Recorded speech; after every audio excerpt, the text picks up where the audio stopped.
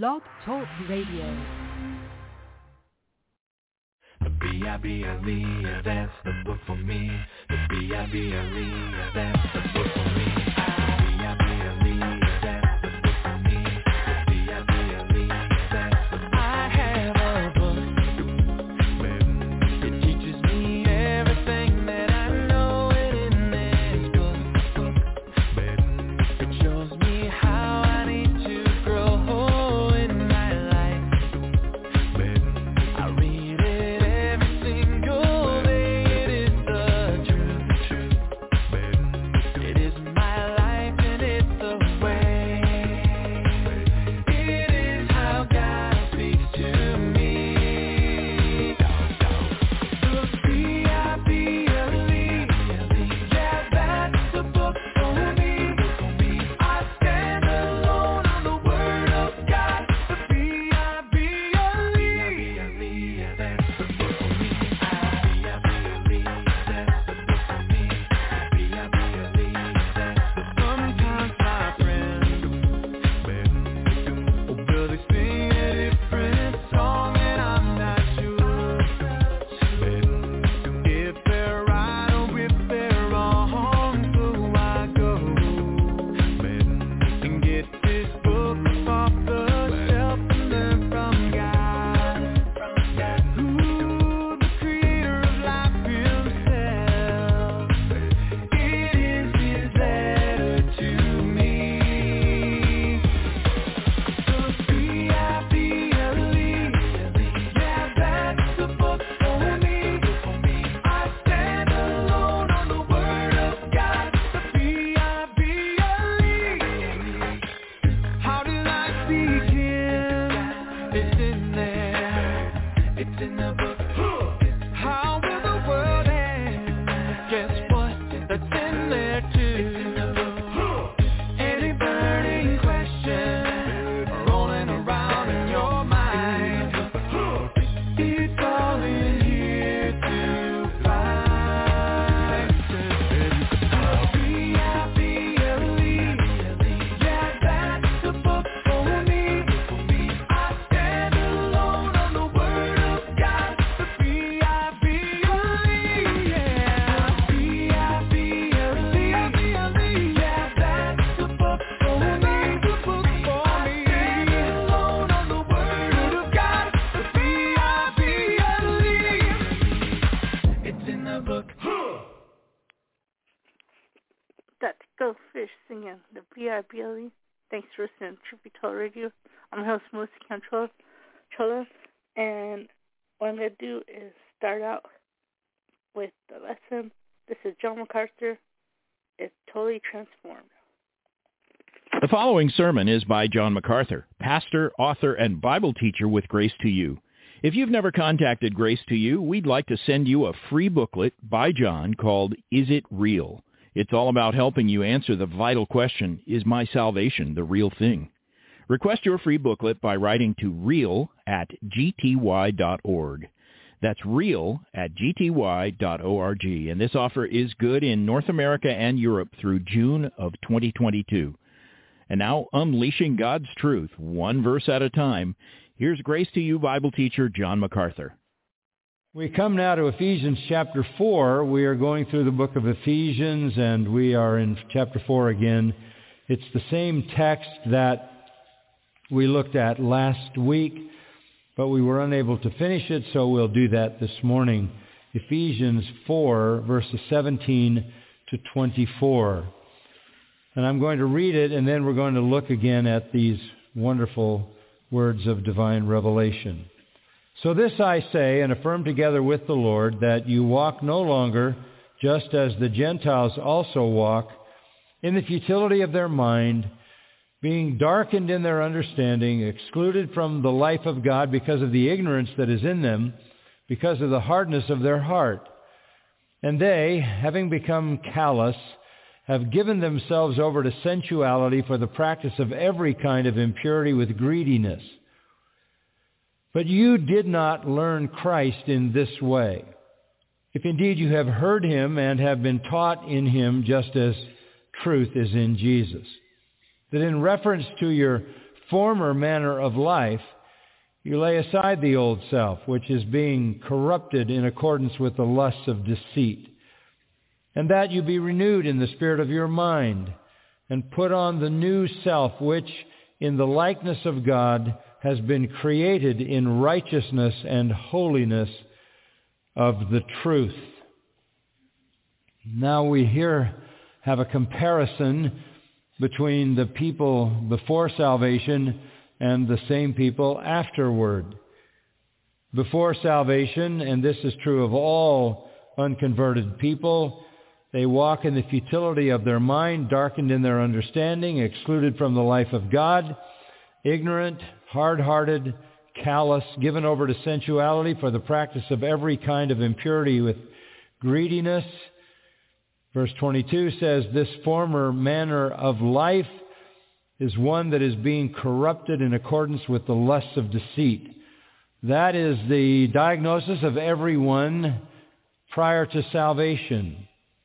When salvation comes, as noted in verses 20 and 21, everything changes. Verse 23 says that you be renewed in the spirit of your mind, put on the new self, which in the likeness of God has been created in righteousness and holiness of the truth. The difference is the salvation that is the theme of verses 20 and 21. And we saw last time that when Paul says, learned Christ, he's talking about salvation. You learned because the gospel is truth that you have to hear and learn. Faith comes by hearing the word concerning Christ. Romans 10:17. Jesus said in Matthew 11:29, as we pointed out last week, that you have to learn of me. John 6:45 talks about the Father has taught us. So coming to eternal salvation is a matter of learning the truth. And when that truth is learned, there is a transformation that is monumental. And that is the transformation that is described here. It's important for us to understand this because there are so many people apparently confused about who is a Christian and who is not. And some people would assume that if you go to a Christian church or something that purports to be a Christian church, that is enough. If you have good feelings about Christ, if you've prayed a prayer to Him, if you've quote-unquote made a decision, you are automatically a Christian. But the definition here of salvation is far more careful than just those musings about Jesus that may have engaged a person for a moment or at some point in their life to cause them to pray a prayer. Because what you have here is spiritual transformation. Salvation is a transformation. It is the divine miracle that transforms the sinner into the saint. It is what Jesus was talking about when He said you can't enter the kingdom of God unless you have been born again. Paul says in 2 Corinthians 5:17, if anyone is in Christ, he is a new creation. Old things have passed away and new things have come. It's essential for us, because this is such a constant question that people ask, to understand how we know when someone is a Christian. It's essential for us for the sake of others and for our own sake as well. So Paul is showing us a dramatic transformation here. This isn't the first time he did that in Ephesians. Go back to chapter 2. Very much in a parallel fashion, Paul begins chapter 2 by saying, and you were, and again, this is prior to salvation, dead in your trespasses and sins. And when Paul talks about the condition of the unregenerate, he talks about them as dead in the sense that they cannot respond to God or divine truth. They're dead in trespasses and sins. And then he goes further to describe them as saying they walked according to the course of this world, and that refers to the evil system that dominates human life. according to the prince of the power of the air, who operates that system, namely Satan, who is also the spirit now working in the sons of disobedience.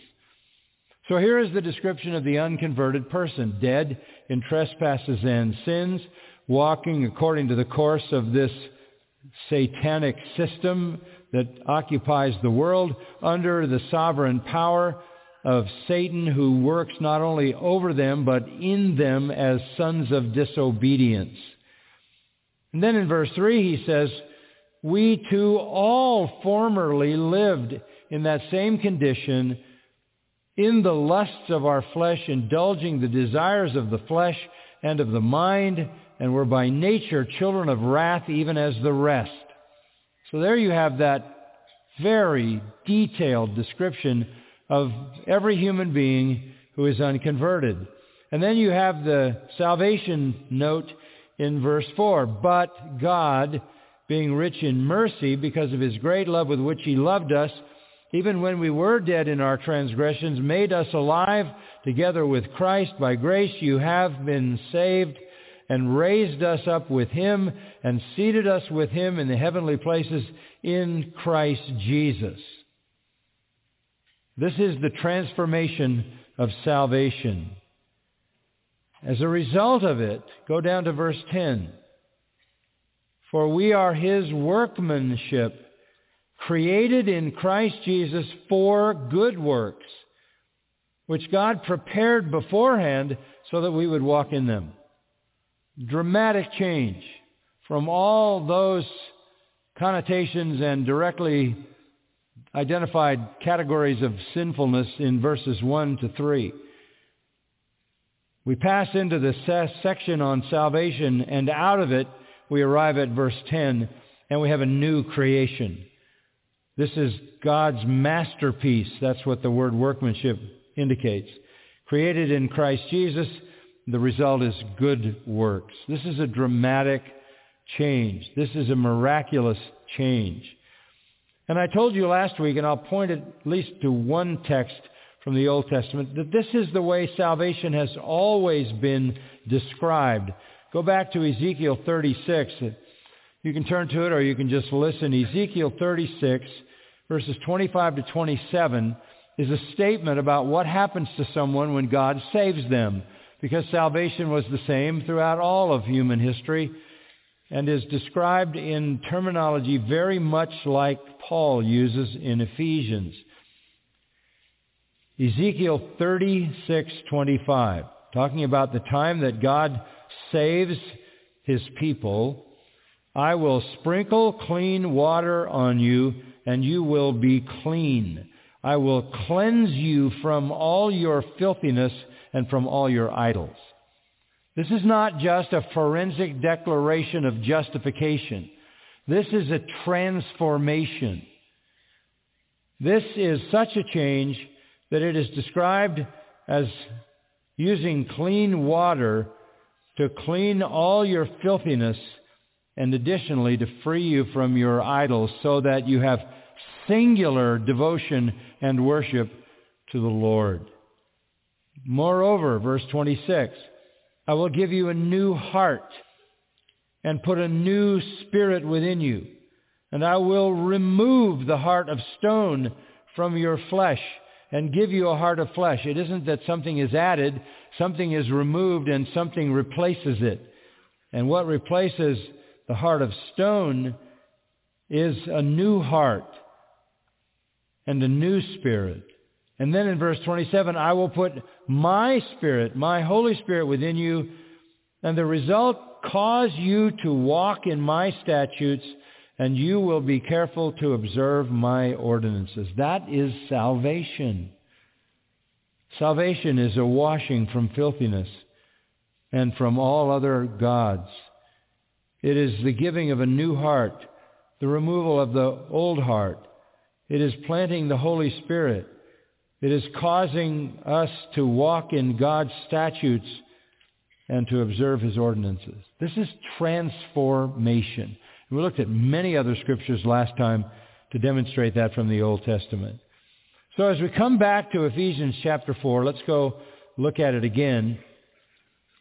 we are seeing something that is consistent with the way salvation is described in Scripture, both in the Old Testament and the New Testament. Now, Paul begins in verse 17 by saying that we no longer walk as the Gentiles walk. We can't live the way we used to live. We can't. It's not right, and it's not even possible. Did you get that? It's not right, and it's not even possible. We don't walk as the ethne, as all human ethnicities walk. We don't live the way they live. We aren't characterized by the things that characterize them. Now, let me just say as a footnote, the descriptions of people before they're converted in Ephesians 2 and 4 sound extreme, and they are extreme, and it doesn't mean that everybody lives those out to the maximum extreme possibility of evil. Not everyone is a mass murderer. Not everyone is a serial rapist. Not everyone is like that, but everyone falls into those categories to one degree or another. It's only a question of degree, not nature. And why is that? Why is it that everybody isn't as extremely evil as is possible? The answer is because God has put restraints in life. The restraints in life, one, the law of God written in the heart, which informs man, even though he doesn't know the Bible, about what is right and wrong, and a conscience that wounds him if he violates that law in the heart. That's a restraint. Family is a restraint. Government is a restraint. The threat of punishment is a restraint. The threat of death is a restraint. So not everybody is as bad as they could be, but everybody falls under the same definition. And the main issue is indicated in verse 18. All of this is true because they are excluded from the life of God. They do not possess divine life. They do not possess the life of God. Mark that, because that is very, very, very important. That's part of them being dead in trespasses and sin, the absence of the life of God. But again, back to verses 20 and 21, you see the picture of salvation, learning Christ, being taught about Him, the truth in Jesus, which is the gospel, direct reference to salvation. And in that saving work, I want you to see what happens. In that saving work, Paul uses three infinitives to reveal the nature of the transformation. Three infinitives. One is in verse 22, lay aside. The next is in verse 23, be renewed. And the next in verse 24, put on. Three infinitives to reveal the essential nature of this transformation. It is a laying aside, it is a putting on, and a being renewed. This is not exhortation, by the way. These three infinitives describe the transformation by God, the Holy Spirit, through the saving gospel of Jesus Christ in the life of a sinner. This is the work of God. Now look at verse 22. In reference to your former manner of life, you laid aside the old self. This is a reality. You laid aside the old self. What is the old self? What you were. The composite of your invisible nature. Why did you lay it aside? Under the power of God, because you heard the gospel, and you were taught the gospel, and you saw it as the truth, and you believed it. God opened your mind, opened your heart, gave you life, gave you understanding. A divine miracle took place. You heard the gospel, you learned the gospel, and you laid aside the old self. That's a powerful statement. Very powerful statement. You laid aside the old self. Then in verse 24, you put on the new self. This is transformation, and this is what salvation is. It isn't that when you were saved you were repaired. It isn't that when you were saved you were realigned. It isn't that when you were saved you have an old self, and added to the old self is now a new self, and so you have the old self and the new self competing. No. You put off the old self. You put on the new self. The old self is not repaired. It's not realigned. It's removed. It's removed. And it's replaced. This is very, very important for you to understand. If you are a true believer, this is what has happened to you. Now let me take you to Colossians 3, which I read earlier, to give you some further insight into this. Colossians chapter 3, Paul is essentially saying the same thing, but let's just capture a few of his phrases. He describes this transformation in this way. Verse 2, 1, 2, and 3. Let's just go to verse 3. You have died. You have died. You have died. Now you can't get a more extreme reality than death, and that's the metaphor he uses to describe what happened to your old life. Your old self died. And then verse 1, you have been raised. You have died and you have been raised. The old died and there was a new creation, resurrected. Another way to say it is down in verses 9 and 10. You laid aside the old self with its evil practices. You laid aside the old self, and when it went, all its evil practices went as well. And verse 10, you put on the new self, which is being renewed to a true knowledge according to the image of the one who created him. In other words, the new self is God-like. So you have died. Parallel to that, Paul says that would be you laid aside the old self. You have been raised. Parallel to that, you have put on the new self. Have died corresponds to laid aside. Been raised corresponds to put on. Those four verbs basically tell us what salvation does. It is a death and a resurrection. It is the removal of an old self, which is replaced by a new self. This is powerful language. This gets to the core of the identity of a Christian. Let me show you Paul's language with regard to this in the 6th chapter of Romans. Romans chapter 6. And the language is consistent and particularly definitive here in Romans 6. The transformation, look at the beginning of the chapter. Verse 2, we died to sin. We died to sin. Look at verse 4. We have been buried with Christ. And then verse 5. If we have become united with him in the likeness of his death, certainly we shall also be in the likeness of his resurrection. Again, the language is the language of death and resurrection. It's the language of going out of existence and a new reality coming into existence. If you look at verse 6, in our death, what happened?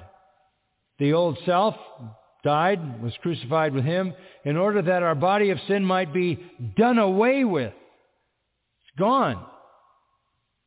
The old self is gone. It's completely gone. Strong verb there. It's done away with. So much so that we would no longer be slaves to sin. For he who has died is freed from sin. So what happened at salvation is a real death in which the body of sin was removed, and a real resurrection in which we were raised from the dead to a new self that possesses, listen carefully to this, eternal life. Eternal life. Verse 8 sums it up. If we have died with Christ, we believe that we also shall live with him. So verse 11, consider yourselves to be dead to sin, alive to God in Christ Jesus. So this is the language of transformation, and this is what you have to understand, because there seems to be so much confusion about who's a Christian and who's not. This is not only confusion in the minds of people who are trying to evaluate others, but confusion in the minds of people who aren't sure what their condition is. Where you have salvation, you have, at the end of verse 4, newness of life, Romans 6:4. You literally have to see it this way, all right?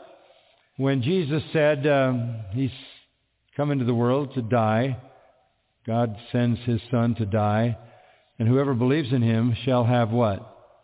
Everlasting life. So that's not something in the future. You have that now. You possess everlasting life. That is not a duration. That is not a quantity of life. That is a quality of life. That is a kind of life. That is the life of God in the soul of man. Can I say this to you and have you understand it? Your conversion was a far greater transformation than your death will be. Because you've already received a new nature. You've already received a new self that will live forever, a new self that has been created in righteousness, holiness, and truth. I think we have to understand that.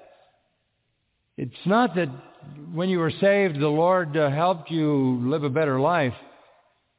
You went through a death and resurrection.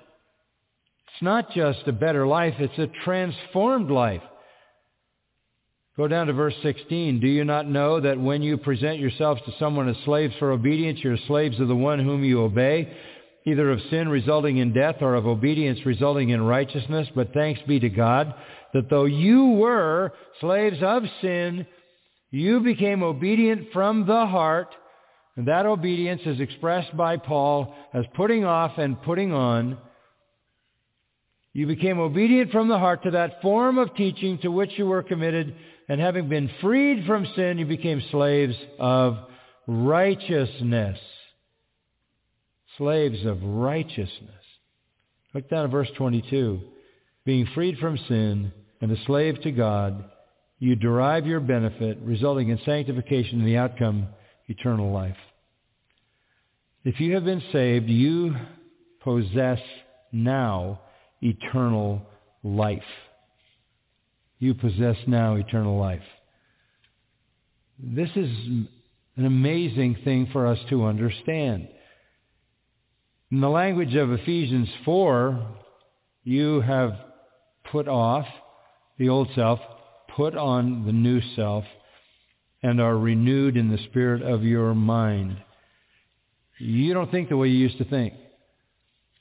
You could parallel that with having a new heart and a new spirit. It's not just that God treats you differently. You are different. You're a new creature. Colossians 3:10 says, you have been literally created in a true fashion to be like the image of the one who created you. This is not a psychological change. This is not just the fact that you think a little bit differently about theology and life. This is a change, Ephesians 4, that literally alters your mind.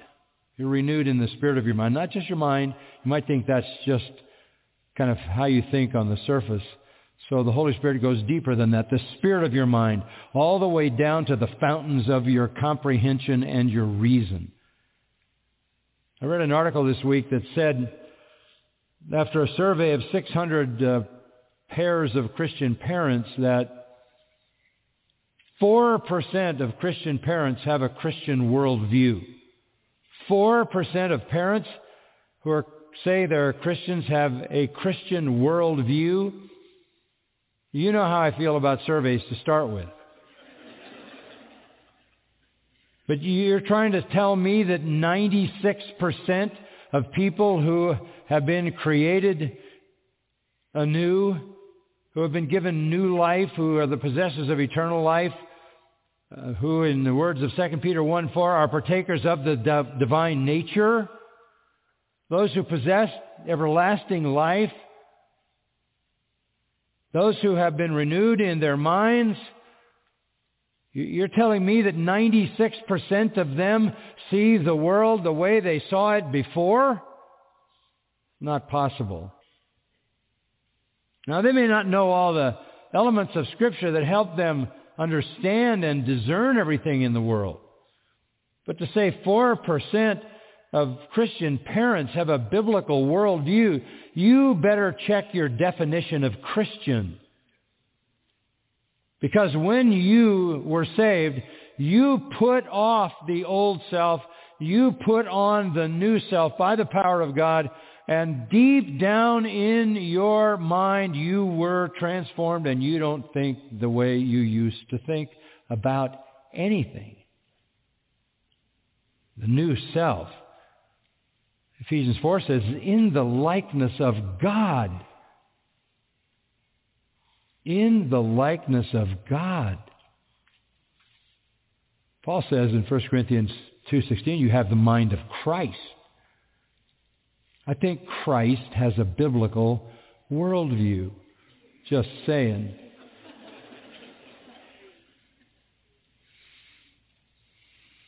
So there, in that 4th chapter of Ephesians, we are told that we have been created in righteousness and holiness of the truth, and in the very likeness of God.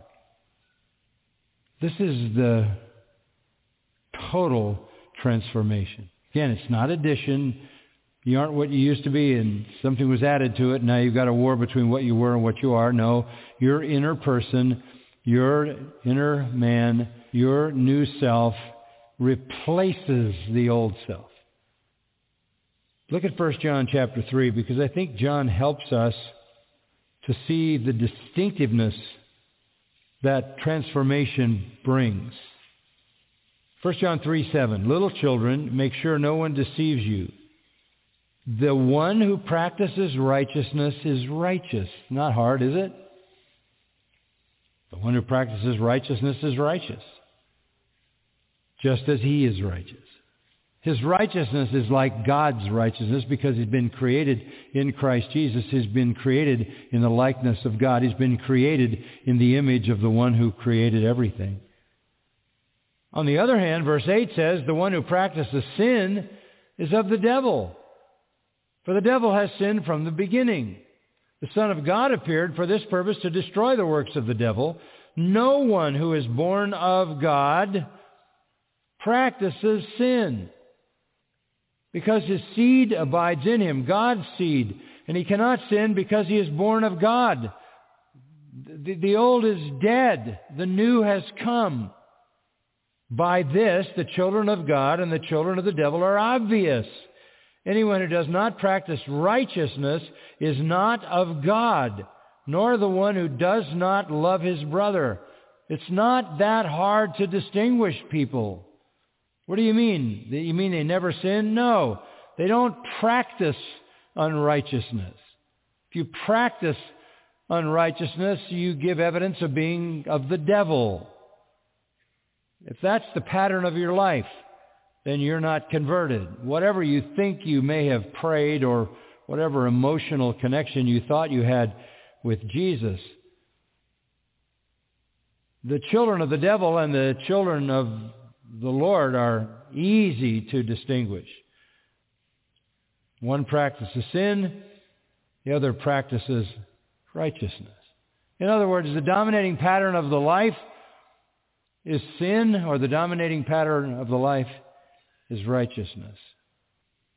And it's not just that Christians are, for some external reason, better able to stay away from sin because they work harder at it. It is that they stay away from sin because they have been recreated in righteousness, holiness, and truth. Now, I know what you're thinking. You're thinking, but wait a minute. I'm doing a little inventory, and I have to confess that I sin, and I'm glad you did. But how do I understand that? How am I to understand that? This seems really black and white. So let's go back to Romans 6, and I want to help you with that. Romans 6. Paul will not, listen carefully, will not locate sin in the new self. He will not locate sin in the new self. And his language is explicit about that. He knows the new self is created in righteousness and holiness and truth. The new self is the creation of the Holy Spirit. It's regeneration. It's the new birth. It's created to be in the image of God. The new self partakes of the divine nature. The new self possesses eternal life. You're not going to get eternal life in the future. You have it. You live it. It is your life. It is the invisible part of you that is the recreated miracle of divine sovereign grace that has made you in righteousness, holiness, and truth. We say, well, I'm glad to hear that, but what about sin? Paul will not locate sin in that new self. In chapter 6 of Romans, Paul says this, verse 11, consider yourselves to be dead to sin, alive to God. That's the creation. Do not let sin reign in your mortal body, that you may obey its lusts. Paul locates sin not in the new self, but in the mortal body, the part of you that is not eternal, the part of you that is material and mortal. And he always is careful to do that. So that the reality is this: you are a new creation, partaker of the divine nature, possessing eternal life. You just happen to also be connected to mortality. And that's where sin lies, in your mortality. The part of you that can die, the inner part of you can never die. That's why it's called eternal life. Now, I want you to notice the careful language of Paul. Go to chapter 7 of Romans. We're not surprised at all if we come down to verse 14. And we read this from Paul, personal testimony. We know that the law is spiritual. In fact, he says back in verse 12, the law is holy, the commandment is holy, righteous, and good. He knows that. We know the law is spiritual, but I am of flesh, sold into bondage to sin. He locates the sin issue in the flesh, which is like the mortal body of chapter 6. And this is how it reveals itself. What I'm doing, I do not understand. For I am not practicing what I would like to do, but I'm doing the very thing I hate. If I do the very thing I do not want to do, I agree with the law, confessing the law is good. Something's wrong. I don't like it. I am a new person. I am a new creation. My physical death will be less of a change than my conversion was, because I've already been fit for eternal heaven, because I've been given eternal life, which is the life of God. So why is there all this struggle? So in verse 17, notice how Paul distances his new self from it. So now, no longer am I the one doing it. No, the new I says the law is spiritual. The new I says the law is holy, the commandment holy, righteous, and good, and maybe says with David, oh, how I love your law. So it's not I doing it, but verse 17, sin which dwells in me. Sin's still around. Verse 18, I know nothing good dwells in me, that is in my flesh. There we go. It's in the mortal body. It's in the flesh. Your mortal body and your flesh is dying. Amen? Correct?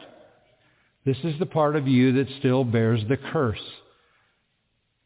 And it shows up because the willing is present in me. That's the new self. But the doing of it is not for the good that I want. I do not do, but I practice the very evil that I do not want. I'm doing the very thing I do not want. I'm no longer the one doing it. Isn't that interesting? He says it's not the real me. Now he's not being irresponsible. He's just parsing out spiritual reality and saying, sin is so alien to me. I hate it. It's not what I love. It's not what I want. It's not what I desire. But it's still there in my mortal body, in my flesh. That's where it resides. So I find in verse 21 the principle that evil is present in me, the one who wants to do good. For I joyfully concur with the law of God in the inner man. There it is. There's that new self. But I see a different law. Where is it? It's in the members of my body. It's in my flesh. It's in my mortal body. And it wages war against the law of my mind and makes me a prisoner of the law of sin, which is in my members. Again, he keeps saying, it's not me. It's not the new self. It's not my heart. It's not my new heart. It's not my new spirit. It is in my flesh. It is in the members of my body. It is in my mortality. It is in my members, my fleshly mortal faculties. Verse 24, he shows his frustration by saying, wretched man that I am, who will set me free from the body of this death? And again, he says it's the body. You know, in ancient times, very often when somebody killed someone, as a punishment, they would take the murdered corpse and strap it to the murderer, and it wouldn't take long before the body decayed and brought about a horrendous death to the killer. Paul feels that way. He is full of divine life, but there's a corpse strapped to him. Now he knows he'll triumph, so he says it in verse 25. Thanks be to God through Jesus Christ our Lord. He will free me from this corpse. He'll free me from this corpse. But notice how verse 25 continues. Not yet. So, on the one hand, I myself, with my mind, my renewed mind, am serving the law of God, but on the other, with my flesh, the law of sin. Hasn't happened yet, right? I know it'll happen. I know Christ will deliver me. I know someday it's going to happen.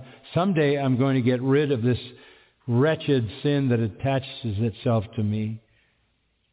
And oh, by the way, in chapter 8, verse 1, I know it's not going to condemn me, for there is no condemnation for those who are in Christ Jesus.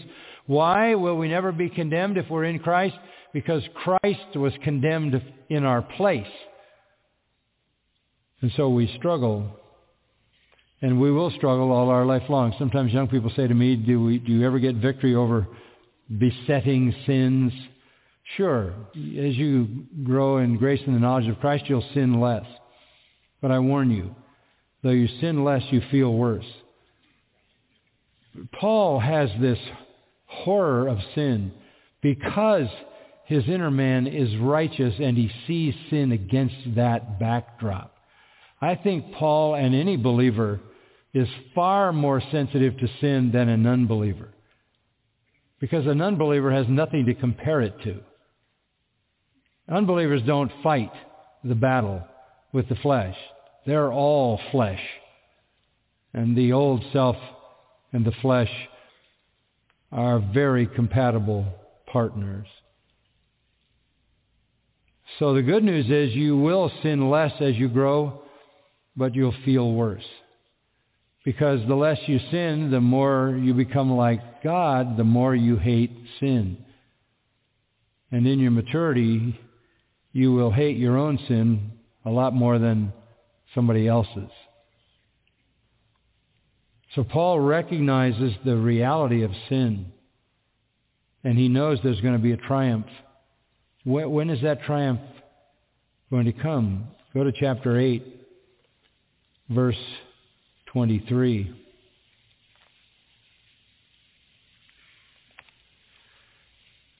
Verse 22, he says, all of creation is groaning under the curse.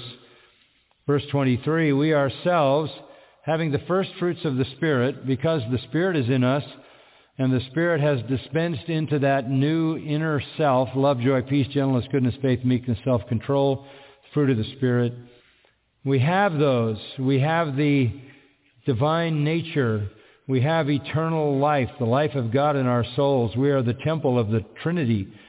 Because of all of this in the new self, we groan within ourselves. There's an agony in living, waiting eagerly for our adoption as sons. What do you mean, Paul? I mean the redemption of what? Our body. And again, that's all that we need. We've already been transformed. When you die, it's not a transformation of your inner person. It's the subtraction of your sinful flesh. When you see a coffin, I know they always dress people up, but what you're really seeing is nothing but flesh, nothing but mortality, nothing but the occupying part of humanity that holds sin and fights against the new self. So we rejoice when someone goes to glory, not only because they're in heaven, but because they've left the body behind. And there will be in the future a new body, a resurrection body, right? 1 Corinthians 15. It'll be like his glorious body. There'll be no battle in heaven between the glorified body and the glorified soul. So we are waiting, he says in verse 23, eagerly for the redemption of our body. When you think about heaven, and we've sung about heaven this morning, when you think about heaven, it's not so much about seeing Aunt Alice, although you might be able to find her up there if she's there, and it's not so much about the beauty and the splendor of it as it is that the struggle with sin is over. It's over. It's over. The redemption of the body. In the meantime, this is how we need to think about ourselves. We need to think about ourselves as new creations, created in the likeness of God, in the image of the one who created us. We have, in our salvation, been enabled by the Holy Spirit to put off the old and put on the new. We have a renewed mind. We now love righteousness, holiness, and truth. But how do we gain victory? How do we get the upside of the struggle between the new self and the flesh? Well, I think, first of all, you have the power to do it in the resident Holy Spirit, right? And in the power of that new life, which is created in righteousness, holiness, and truth. The power is in the very essence of that life and in the Spirit who dwells within you. You also have the additional power that comes from the Scripture. Your word have I hid in my heart that I might not what? Sin against you. You have that new nature. You have the Holy Spirit. You have the Word of God. But I'll tell you what it comes down to. It comes down to obedience. Just as a fact, over 400 commands are found in the epistles of Paul. Over 400 commands. There are 50 commands to the believer in the book of James alone. It's not difficult to figure out that the Lord has given you the steps to spiritual victory in the commands. Obey the commands. You have the nature to do it. You have a renewed mind. You have the Spirit to enable you, and you have the Word to strengthen you. Keep the commandments. Keep the commandments. That's what it is to live on the victorious side. And just to seal that as we close, when Jesus stood on the mount and was departing and gave what is the Great Commission, his last words, most people's last words are usually significant. His, the most significant of all. And what did he say? What did he say? Go into all the world, make disciples, baptizing them. And then he said this, and teaching them to observe all things whatsoever I have what? Commanded you. That is the path of sanctification. It's about obedience. It's about obedience. So you shouldn't be looking for some mystical sort of personal spiritual elevation that might come to you in some moment. It's just about obedience. Jesus said, here's my orders. Teach them to obey everything I've commanded you. Everything. And I promise you this, lo, I am with you always, even to the end of the age. I'll be there. Sanctification is in the power of the Spirit, by the power of the new creation, by the power of the Word of God, a believer obeying the commands of Scripture. That's why Jesus said what he said in his final words. That is the path of sanctification. Father, we thank you that you have given us such a clear word. Thank you for the beauty of salvation, its extent, its character, its nature. Thank you for transforming us. And we know that the life we have is eternal. It can never end. The Holy Spirit in us is the seal, the guarantee, the down payment on eternal glory. We know that there is a reward waiting for us in your presence, which will never fade away and never be removed and never be given to someone else, because you have already made us for heaven. We are new creatures. I pray, Lord, for the application of those commandments that face us all through Scripture, that we would be diligent to obey them, knowing this is the way of sanctification, this is the way to please you, and this is the way to bring joy, satisfaction, and usefulness into our own lives. Accomplish your will in us, we pray. In the Savior's name, amen. You've been listening to John MacArthur, Bible teacher with Grace to You. For free access to all of John's lessons and a listing of study Bibles and books available for sale, visit Grace to You's website at gty.org. John MacArthur and Grace to You reserve all copyright protection under applicable law. Our copyright policy is available at gty.org, and it includes instructions for and limitations on duplicating this digital file.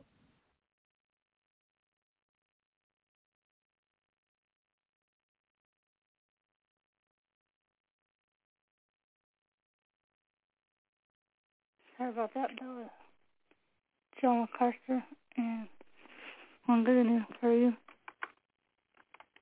is, let's see, I'm going to play a song for you. Let's see, gotta get my studio back up.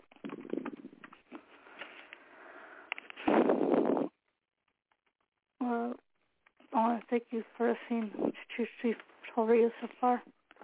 And here we go. This is from Answers in Genesis. Made in the image of God. This is Ken Ham, CEO of Answers in Genesis, Ark Encounter, and the Creation Museum. In the United States alone, millions of babies have died from illegal abortions. And as our culture spirals away from God's Word, these murders are no longer something secret or shameful. Instead, many women will proudly celebrate and almost practically worship abortion. How different this culture of death is from what we find in God's Word. In Genesis 1, we read, "Let us make man in our image." So God created man in his own image. From the beginning, humans are made in God's image.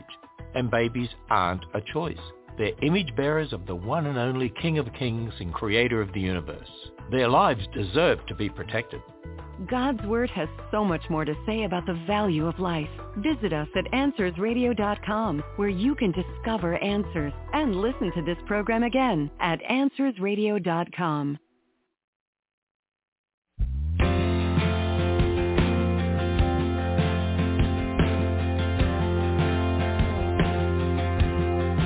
Before the throne of God above, I have a strong and perfect plea, a great high priest whose name is love, whoever lives and pleads for me. My name is graven on his head, my name is written on his heart.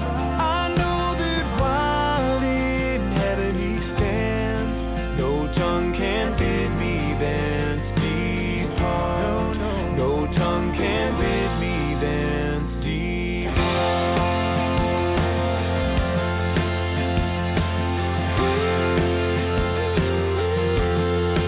When Satan tempts me to despair and tells me of the guilt within, upward I look and see him there, who made an end of all my sin.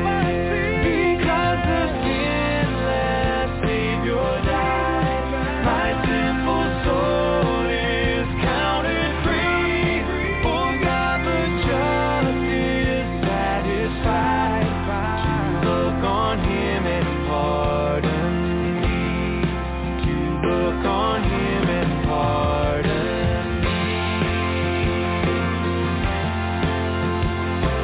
Oh, hey, behold him there, the risen Lamb, my perfect, spotless righteousness, the great unchangeable I am, the King of glory and of grace. One in himself I cannot die, my soul is purchased by his blood, my life is hid with Christ on high, with Christ my Savior and my God, with Christ my Savior and my God. One in himself I cannot die, my soul is purchased by his blood, my life is hid with Christ on high, with Christ my Savior and my God, with Christ my Savior and my God. Yeah.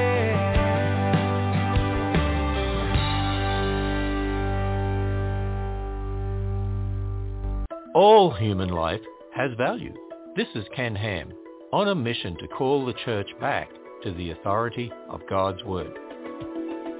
The book of Exodus records many of the laws God gave his people Israel. In Exodus 21, we read about the consequences if two men are fighting and one accidentally strikes a pregnant woman. If the baby is born as a result but isn't harmed, the man pays a fine. However, if either the baby or the mother suffers harm, the man pays life for life, eye for eye, wound for wound. In other words, If the baby or mother died, the man was executed. The Mosaic law gave unborn life the same value as life that has been born. And why? Because level of development or location doesn't determine personhood. Being made in God's image does. Visit our stunning pro-life exhibit at the Creation Museum. Find out more at AnswersRadio.com and view a full transcript of this radio episode at AnswersRadio.com.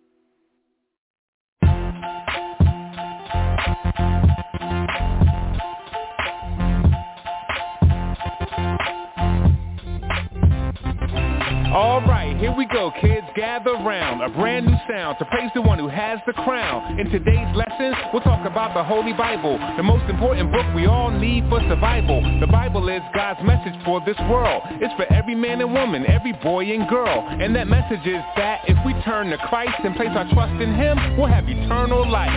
Now when we're at church, yeah, it's fun, it's cool. When we hear a lot of stories in Sunday school, like Jacob and Noah, Moses and Daniel, David and Jonah, Joseph and Samuel, but all the little stories tell one big story about the God who made all things for His glory. So as we read the Bible, it's important that we see this. There's only one hero and His name is Jesus.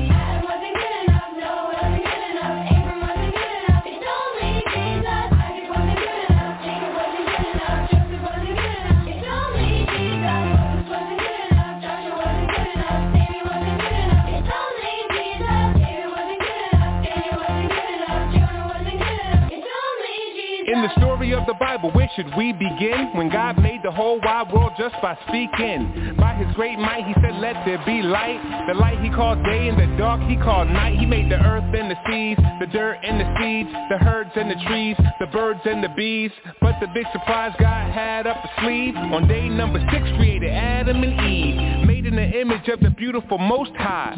God told them, be fruitful and multiply. Everything's yours, but that tree do not try, cause in the day you eat it, you're surely gonna die. I'm sure you know the rest. Yes, they failed the test, and ever since then the world has been a big mess. So as we read the Bible, it's important that we see this. There's only one hero and His name is Jesus.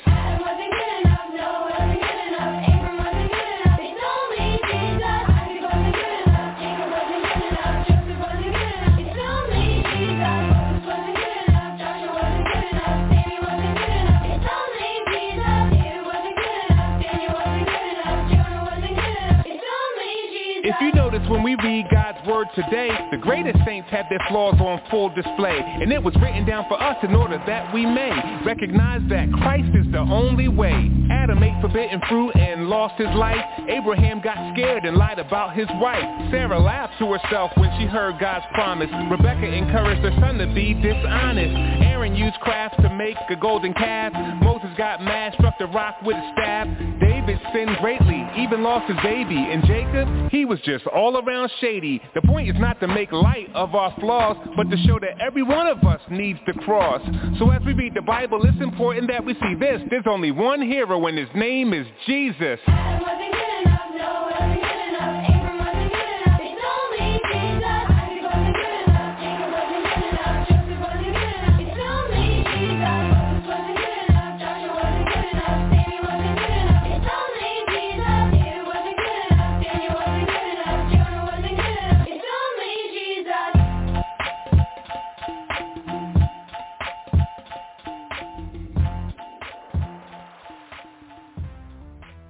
We're fearfully and wonderfully made.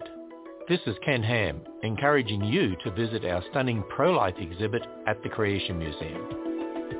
This week we're looking at a biblical view of life. Well, consider Psalm 139. David the psalmist is describing God's intimate knowledge of David's life, his thoughts and his actions. He's praising God for His omniscience and omnipresence. And David writes, "For you formed my inward parts, you knitted me together in my mother's womb. I praise you, for I am fearfully and wonderfully made. Wonderful are your works. My soul knows it very well." Guided by the Holy Spirit, David writes about himself before he was born. And he clearly refers to himself as a person being knit together by God. The unborn, they're persons. How we view life matters. Discover a biblical worldview regarding human life when you visit us at AnswersRadio.com. You'll be encouraged in your faith at AnswersRadio.com. Yeah. He made all, yo. Yeah, God made us all, yo. God made me and you. Sing, children. So we all have a different story. Come on. God made me and you. Me and you, yo. God made me and you. For our joy, yeah. For our joy and for His glory. For His glory. God made me and you. Me and you, yep. God made me and you. Yeah. When God created the heavens and earth, He did it to show off His glory and worth. In Genesis 1, what we see in each verse is God made a world that is truly diverse. From icebergs to insects, tornadoes to trees, from lions to lizards, flamingos to fleas. Each in their own way, their God they are praising. Their differences cry out, God is amazing. But the crown jewel of the work of His hands are made in His image, both woman and man. We're not accidents, we are part of His plan. Yup, God made me and you. Let's go. So we all have a different story. God made us. God made me and you. Yeah. God made me and you. For our joy, y'all. For our joy and for His glory. For His glory. God made me and you. Yeah. God made me and you. Come on. Just as two snowflakes are never the same, each person is different, unique in their frame. God made them all, each kind and each sort. He made some people tall and some people short. Dark skin, light skin, and all in between. In each color and shade, His beauty is seen. The Lord knows the number of hairs on your head, whether brown or black, whether blonde, gray, or red. What some call ethnicity and others call race, we should celebrate as a gift of God's grace. You're wonderfully made from your feet to your face. Yup, God made me and you. Let's go. So we all have a different story. We all different. God made me and you. God made us so. God made me and you. Yeah. For our joy and for His glory. God made me and you. Yeah. God made me and you. At the cross we see what God's love is about. There's no type of person that Jesus left out. Because Jesus died and rose from the grave, all those who trust in the Lord will be saved. In the book of Revelation, chapter number 7, the church from all times is gathered in heaven. Each tribe and people, language and nation, all thanking God for the gift of salvation. Together, forever, with saints of all kinds, through each the glory of the Lord's gonna shine. This is exactly what God has designed. When God made me and you, let's go. So we all have a different story. Say what? God made me and you. He made us all, y'all. God made me and you. For our joy. For our joy and for His glory. God made me and you. Say what? God made me and you. Yeah. Different colors and different shades, all differently and wonderfully made. Through each the glory of God displayed. God made me and you. For all of our you, all are lost. All of great need for the cross. Jesus died, rose, and paid the cost. God made me and you. Different colors and different shades, all fearfully and wonderfully made. Through each the glory of God displayed. God made me and you. For all of our you, all are lost.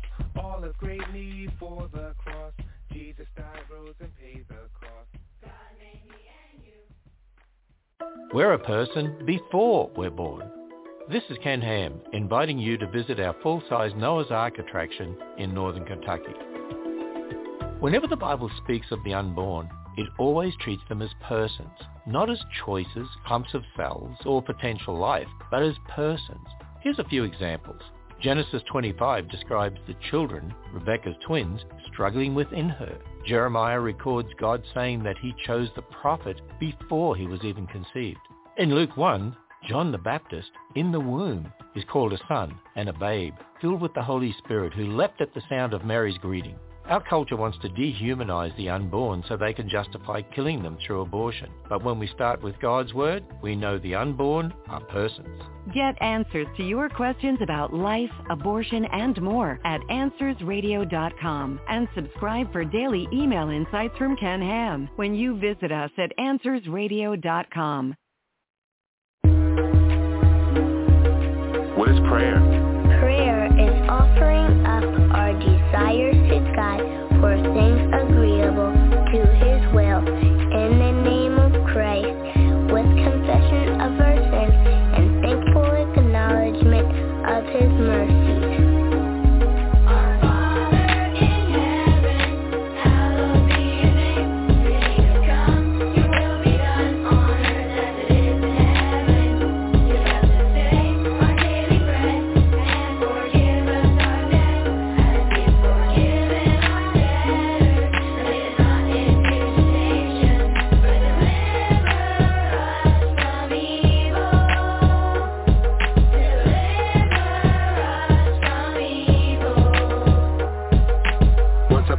there was a great big wall that stood between you and God. But then Jesus Christ came and paid it all when our Lord was crucified. Before this time, our sin and vice meant we could only come to God with fear. But now through faith in the risen Christ, we can pray and God will hear. And though we can't see him, he's close not far, so it really doesn't matter how old you are. Because of Jesus, your heavenly Father smiles on you because you're now his child. You can pray.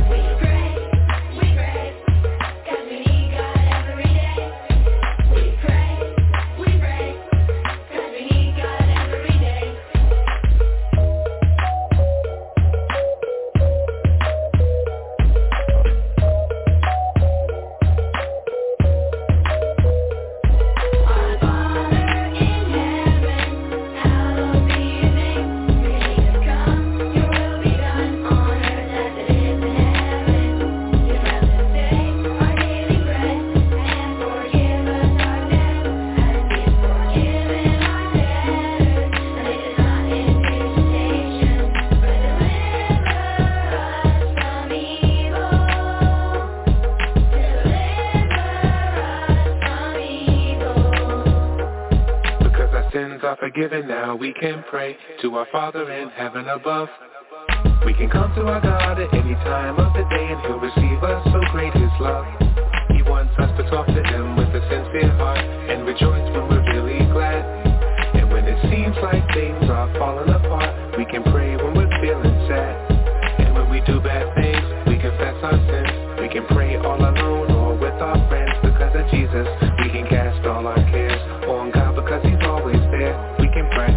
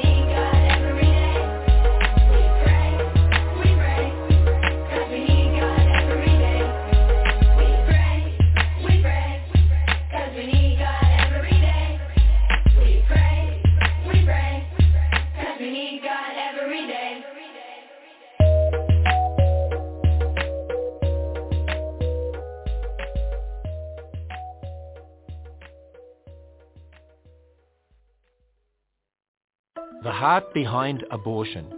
This is Ken Ham, co-author of the eye-opening book on Noah's Flood, A Flood of Evidence.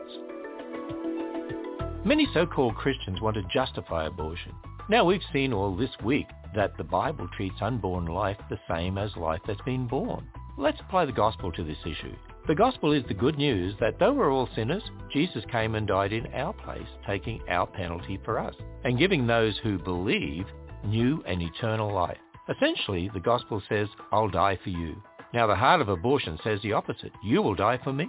Abortion is completely opposed to the gospel message. Christians are to lay down their lives just as our Savior did. And that includes in the service of the tiniest image bearers, the unborn. Discover more about the gospel when you visit us at AnswersRadio.com and listen to this program again, share it with others, or view more like it at AnswersRadio.com.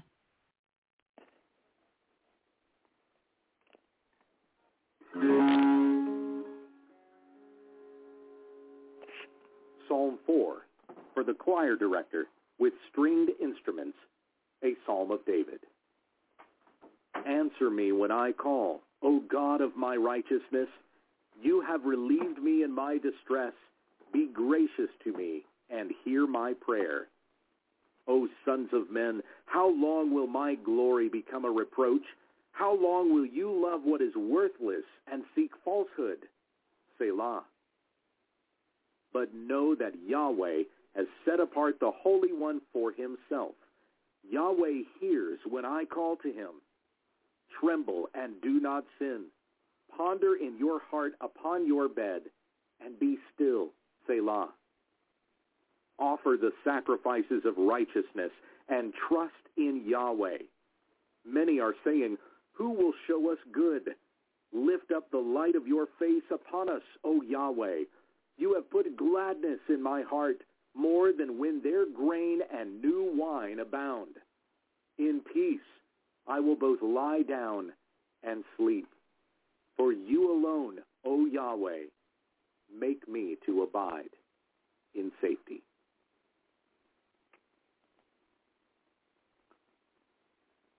What's the best way to witness when someone asks about a loved one who rejected the gospel?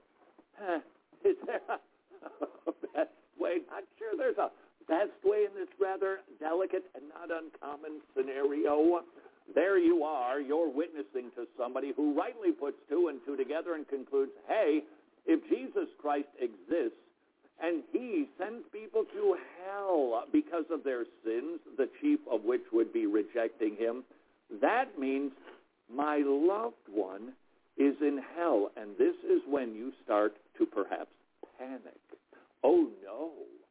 If they, especially if the death is recent, if they think that if Jesus exists, their loved one is in hell, they might be inclined to reject Jesus Christ, thinking, if I don't believe in Jesus Christ, therefore my loved one isn't in hell. While that statement is illogical, it doesn't matter. It's actually genuine, and I've seen it before, and it's tender, and it's delicate, and it demands some thoughtfulness, and, depending on the scenario, a wide range of options.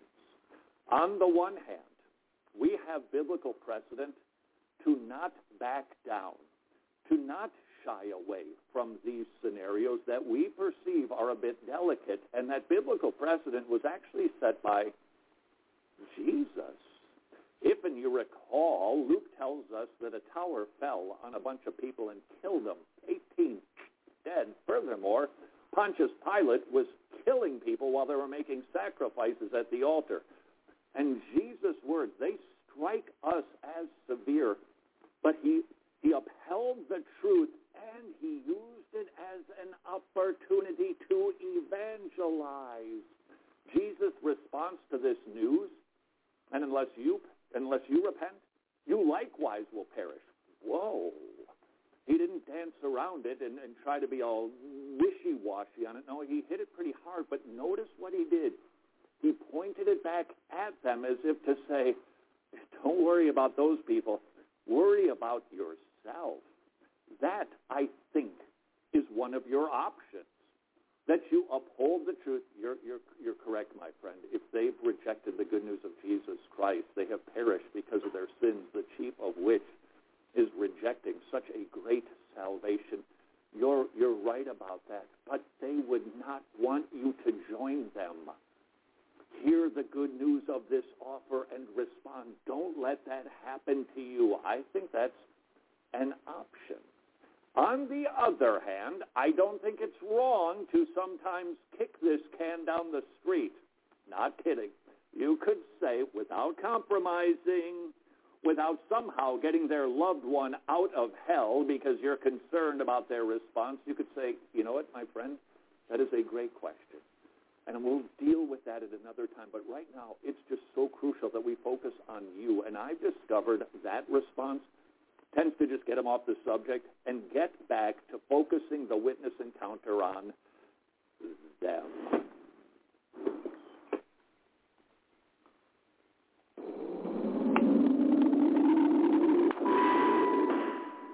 My main cardiologist made it clear that we got there within an hour or two of my death. That is not what providence means. And I was like, look at you, girl. But I'm not sure how I feel about that.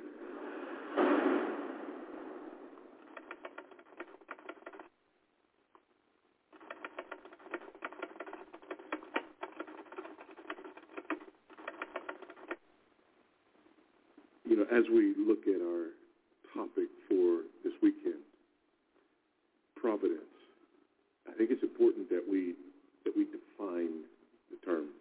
And this is something that, for me, has been even more meaningful as of late.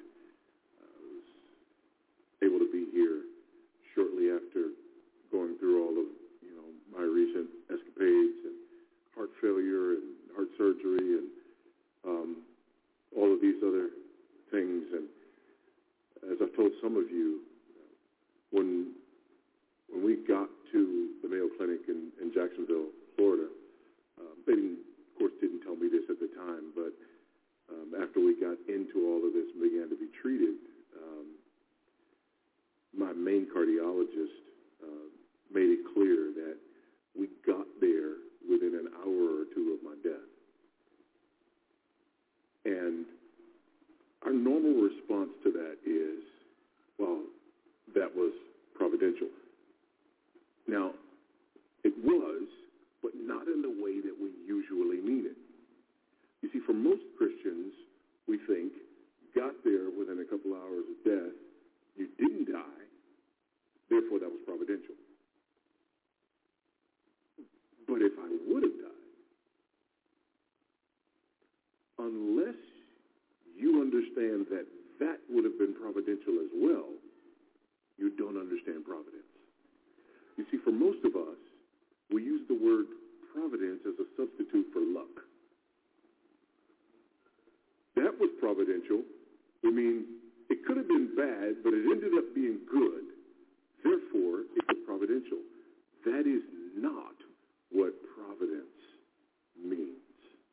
Thirdly, God's providence flows from his aseity or his self-existence. Verse 25, nor is he served by human hands as though he needed anything, since he himself gives to all mankind life and breath and everything. God needs nothing. He is God all by himself. He has no needs. One of the things there's some of those things that just make us cringe, right, theologically. And one of the things that make me cringe is when we talk to little children, and children ask a lot of questions, right? And then when we tell little children that, God, for example, made the world, or he made man because he was lonely. No. Only people who are inadequate and have needs are lonely. God's not lonely. In fact, not only is God, by virtue of being God, not lonely, but the triune God, the Father, Son, and Holy Spirit, has existed as the triune God throughout all eternity, and within the Trinity, was not lonely. Amen, somebody. God needs nothing. God does not need you. I remember in my hospital bed, it was one of those moments where, I was so proud of my wife, and then a moment later, just worried. Bridget was on the phone with someone, and they were trying to be, encouraging to her, and basically saying, "Hey, listen, he's gonna make it. He's gonna be okay, because God's got work for him to do." And I remember my wife on the phone saying, "I appreciate that, but God is no man's debtor, and he doesn't need my husband. I'm praying that he spares my husband. But if he does, it won't be because he needs him." And I was like, look at you, girl.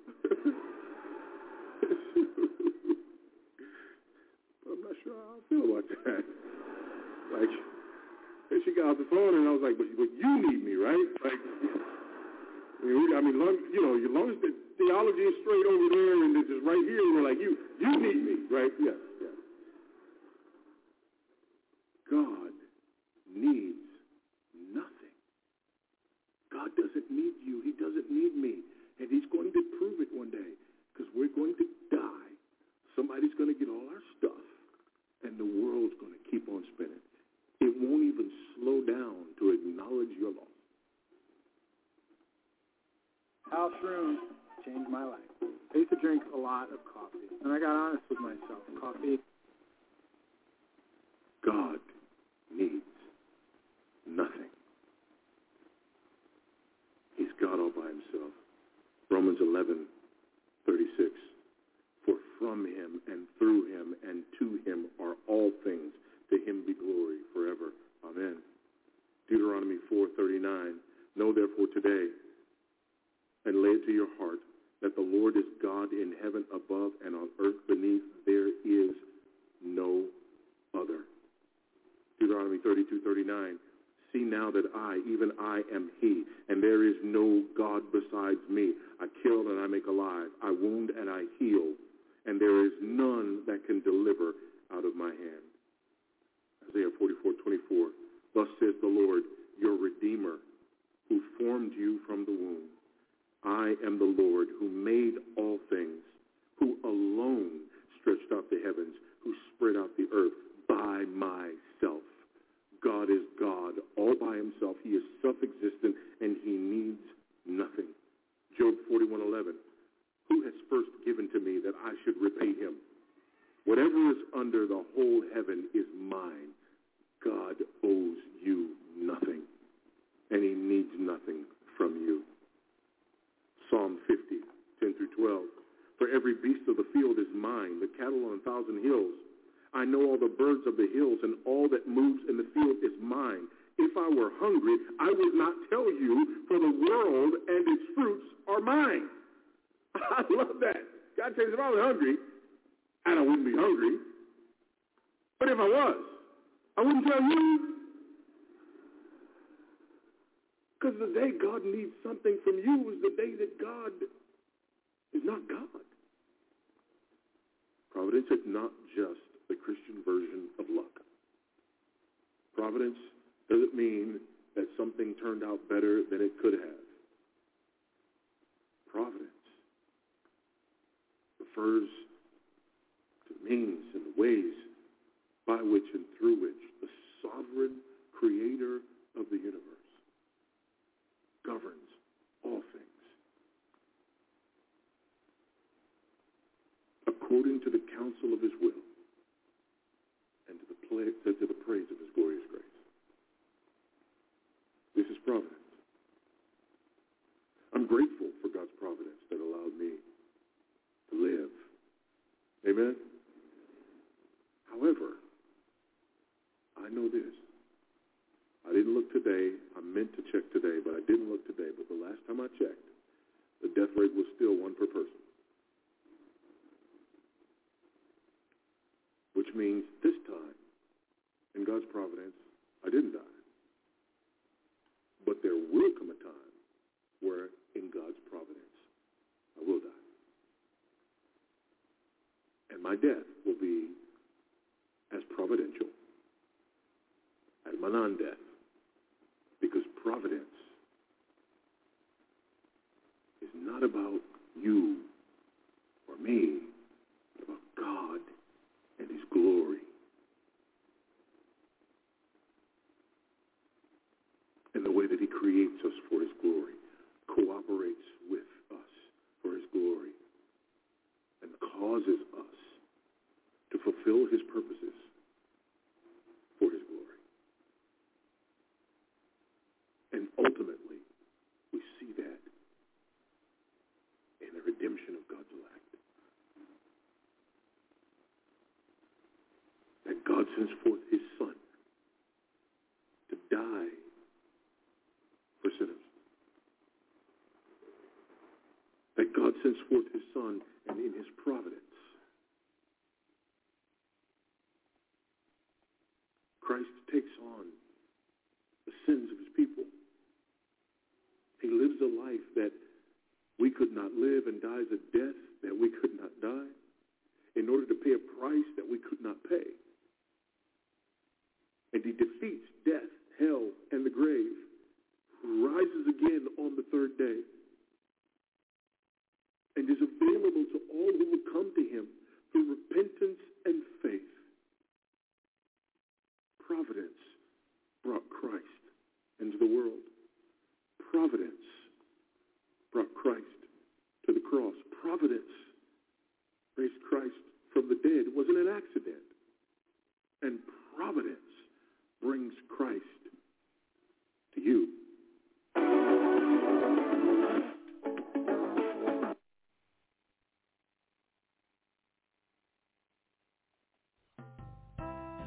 Get social with Truth Be Told Radio. Check us out on our Facebook like page as Truth Be Told Radio.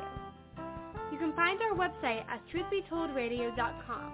That is truthbetoldradio.com. truthbetoldradio.com. Do you have any questions, suggestions, comments, or want to tell us anything? Send those emails to truthbetoldradioshow@gmail.com. Remember, by sending us your email, you give us permission to read it on the air. So write us at truthbetoldradioshow@gmail.com.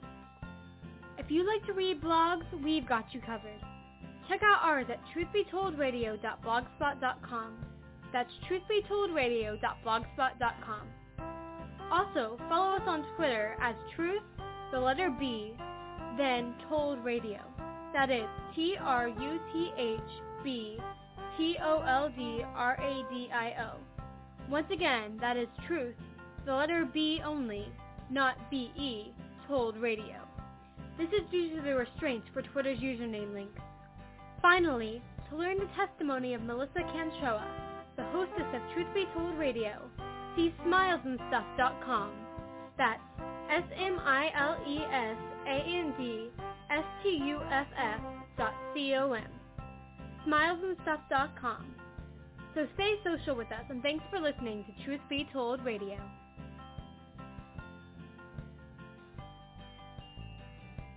Like I said, thanks for listening to Truth Be Told Radio, and hope you all share the show with a friend. And that's all I got for now. So I'm going to go out with Yancy and Friend and the VIBLE. Bye for now.